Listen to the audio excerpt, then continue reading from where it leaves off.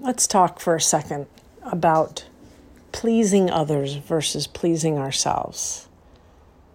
So often, especially in the workplace, we are trying to provide value, to show our worth, and to do like exceptional hot shit work so that our managers, our leaders think we're the best, our clients think we're the best, our family thinks we're the best, our friends, on and on and on. But what about us?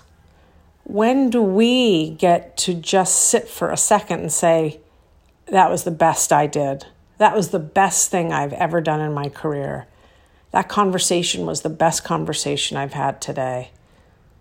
And that's all subjectively your call.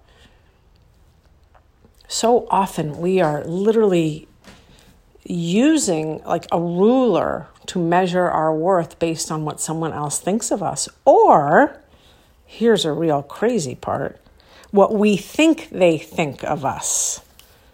What we think they think of us.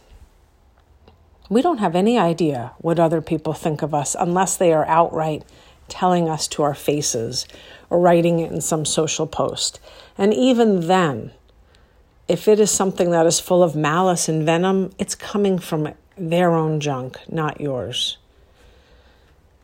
Remember, what you think of yourself, how you walk into the room, the energy you carry, that is what matters because it matters to you, first and foremost.